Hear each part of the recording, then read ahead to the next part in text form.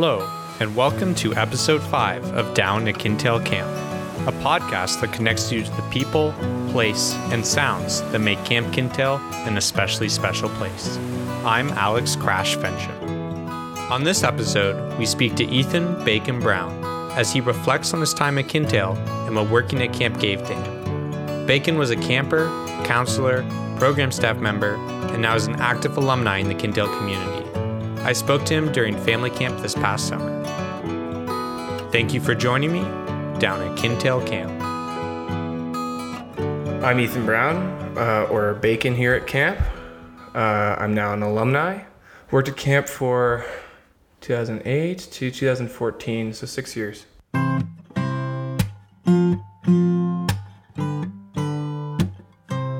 I think everyone really likes watching like a storm roll in off the beach. Just basically hanging out on the beach at night and seeing the storm off in the distance and coming closer and closer to you. Everyone loves the Believers Bluff. Everyone loves the Meadow, those kind of places. I think my favorite though, and I've always really loved the Old Chapel. Even to this day, I like to go down and visit there. Growing up, I was really active in my church in Kitchener, Calvin Presbyterian. And that was what I thought church was until I came to camp, and I started to, it was probably when I was maybe closer to 10, that I started really understanding what I was getting taught and what I was learning, and what I loved about camp. We didn't just learn from one minister, we didn't learn from just one congregation. It was a collection of people from not just different presbyteries or different churches, but different denominations, even different faiths. And to me, the Old Chapel is that place where that I really started kind of discovering what my faith actually was. And I did that at camp, not at any church or building. It was outside at the Old Chapel. So it's always a really special place for me.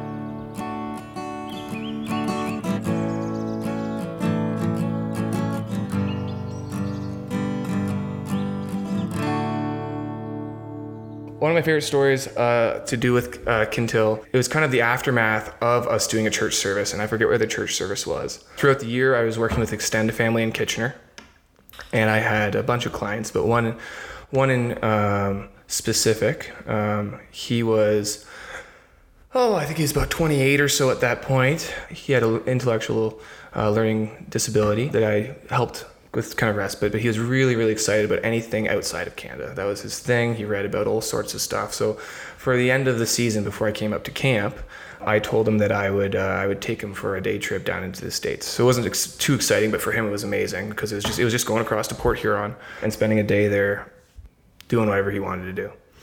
So the night before, I went, actually it might have even been the morning of, we went to one of the church services and Jonathan was doing his puppet show. And I remember we had to kind of like quickly clean up everything, and I had to bolt to go get this adventure started. And I had the puppets, and I was also the camp gardener here, so I had a bunch of seeds and a whole bunch of other, like, just basically my life was in the back there. But I remember we were getting to the Port Huron border crossing, and it was just a series of just not good answers and questionable, like what they thought was very questionable stuff in my van. This individual that I was working with, he also had the last name Brown, and he really did not like getting identified at all by his disability. He wanted to be known as a person, and not by his disability, and we always did that. But when you're at the border and he asks, they're looking at our passports, are you guys brothers? Are you guys related? And they're like, no, he's just my client. Well, what do you do for him? Like, why is he your client? What are you guys doing? Oh, well, I'm his support worker. Well, what do you mean with support worker? And sure enough, like you can expect how this is escalating. So already they're red flagging us, and he's like, what the heck? He did want to search our car and really search our car. So I'm worried about the seeds. I didn't think that was a good thing to be trying to cross the border with. Whatever else, I didn't really think about what was in my car. But they didn't care about any of that. What they really cared about was Jonathan's puppets. He must have looked at those puppets for a solid 10 minutes. He turned them inside out. He asked me at least a series of probably 15 questions. Those Camp Kintail puppets that were used for that puppet show, do not, people, ever try to cross the border with children's puppets as a grown man with no kids in the car. It doesn't look good. So it's not a complete like Kintail story, but like there's a connection there. I think it's one of the funniest things that, yeah.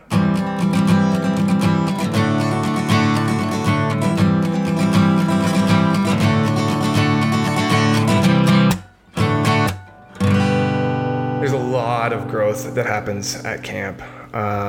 For a lot of people, some people you don't see it until they are on staff, or you don't even meet them until you're on staff. Some people you met when they were 4 years old and they were a camper. There's two that I'd like to talk about because I think it's hilarious that they're rooming together here and they're both on program staff. And I have different relationships with both of them.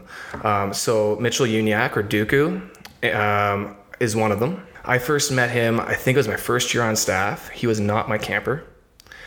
You never really thought he'd be maybe on staff. He was very, I want to just have fun and do my thing. And that was fine. That's camp's for that as well.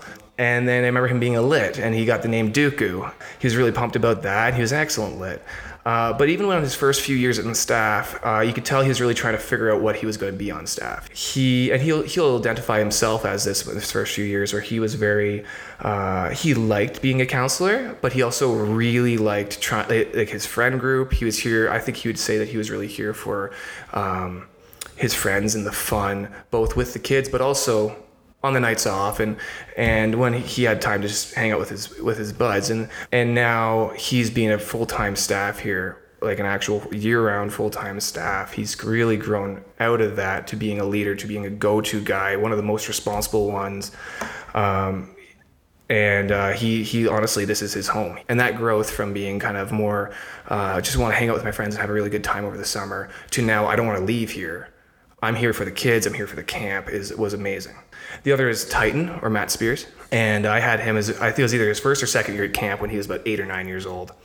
Very shy guy, very, very shy, unsure of himself, a little awkward. He's still a tall guy at that point compared to his the other campers.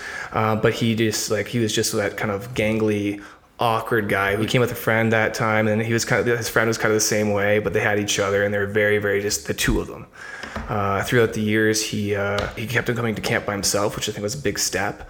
But then he ended up actually becoming a lit. He was an amazing lit. He was the one that you would want to give a special assignment to, or if you had a camper who needed a little extra attention, he was the lit that you'd be like perfectly fine with. Like, you're going to hang out with this camper, and you'll do great. Don't worry about it. You're the guy that we want to do that. Now he's a full-time staff here year round. He is very outgoing now. He is one of the easiest guys to approach, to get along with, very, very kind. Campers absolutely love him because he's just bubbly and fun and hilarious. And unless you knew the old Matt, you would never know that he was ever very introverted or a shy guy. That's huge growth, and that's what camp does. Camp does that in so many different ways for different people all the time.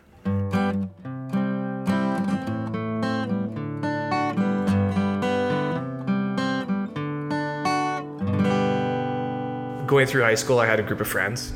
I think I stayed connected with one of them. From 17, when it was my first year on staff, to now 4 years away from being on staff, I don't know how many friends I still have, but I see them on a monthly basis. A lot of them are up here right now at family camp with me, and they're my best friends. 4 or 5 of them have had weddings, and we've all been at the weddings together. And they're my absolute best friends. That's what camp gave me. I have a beautiful wife that you couldn't be happier with, and a friends network that's all over Ontario. Even the geographical disadvantage of it doesn't stop us. We're that close because of camp and meeting and growing here together.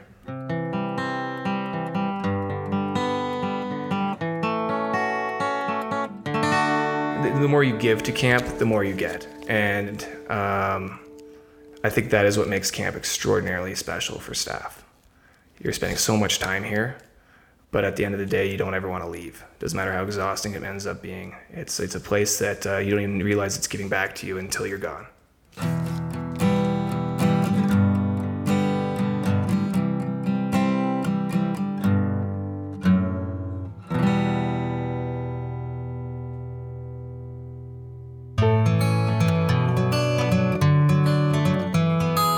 Thank you so much, Bacon, for your time and insights. Bacon is one of those legendary staff members who every kid wanted to have as their counselor. Even after he was on program staff, he would still be one of the most requested counselors on camper registrations. To me, this speaks of the enthusiasm and care he gave to each and every kid around him. I remember many times when I was on staff with him that he would go phenomenally above and beyond to make a special experience for a camper. His dedication and care to those around him is a true gift. Thank you for sharing, Bacon.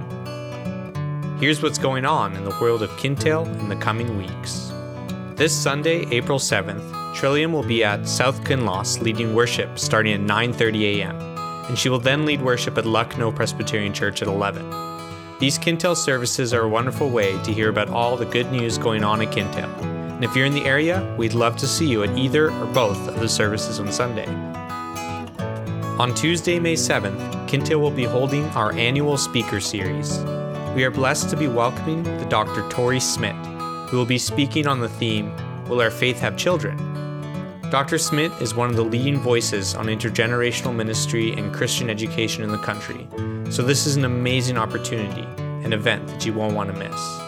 You can register for the speaker series today on our website. The cost for the event is $25 and includes a delicious hot lunch. On Thursday, May 9th, Camp Kintail will be hosting a listening event for the Rainbow Communion.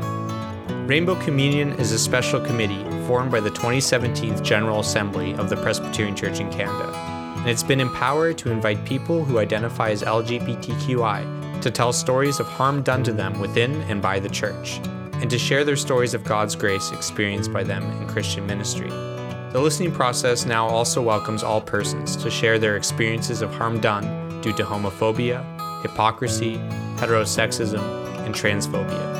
If you'd like to participate in this listening event, you can contact the Rainbow Communion directly by emailing rainbowcommunion@gmail.com. And from May 10th to 12th is Camp Kintail's annual All Ages Crafters Retreat and Board Game Retreat. Come and enjoy a wonderful weekend of community, fellowship, incredible food, and fun during a relaxing weekend away at camp. For more information on the Crafters Retreat and Board Game Retreat, visit our website, which is also where you can register. And finally, this is your ongoing reminder to register for Summer Camp 2019. Our spots are filling up fast for the summer, so if you haven't yet registered for camp, I would highly suggest going to campkintail.ca and registering as soon as you finish this episode. We can't wait to see you at camp this summer. That's all for this episode. Thank you, and I hope to see you again soon down at Kintail Camp.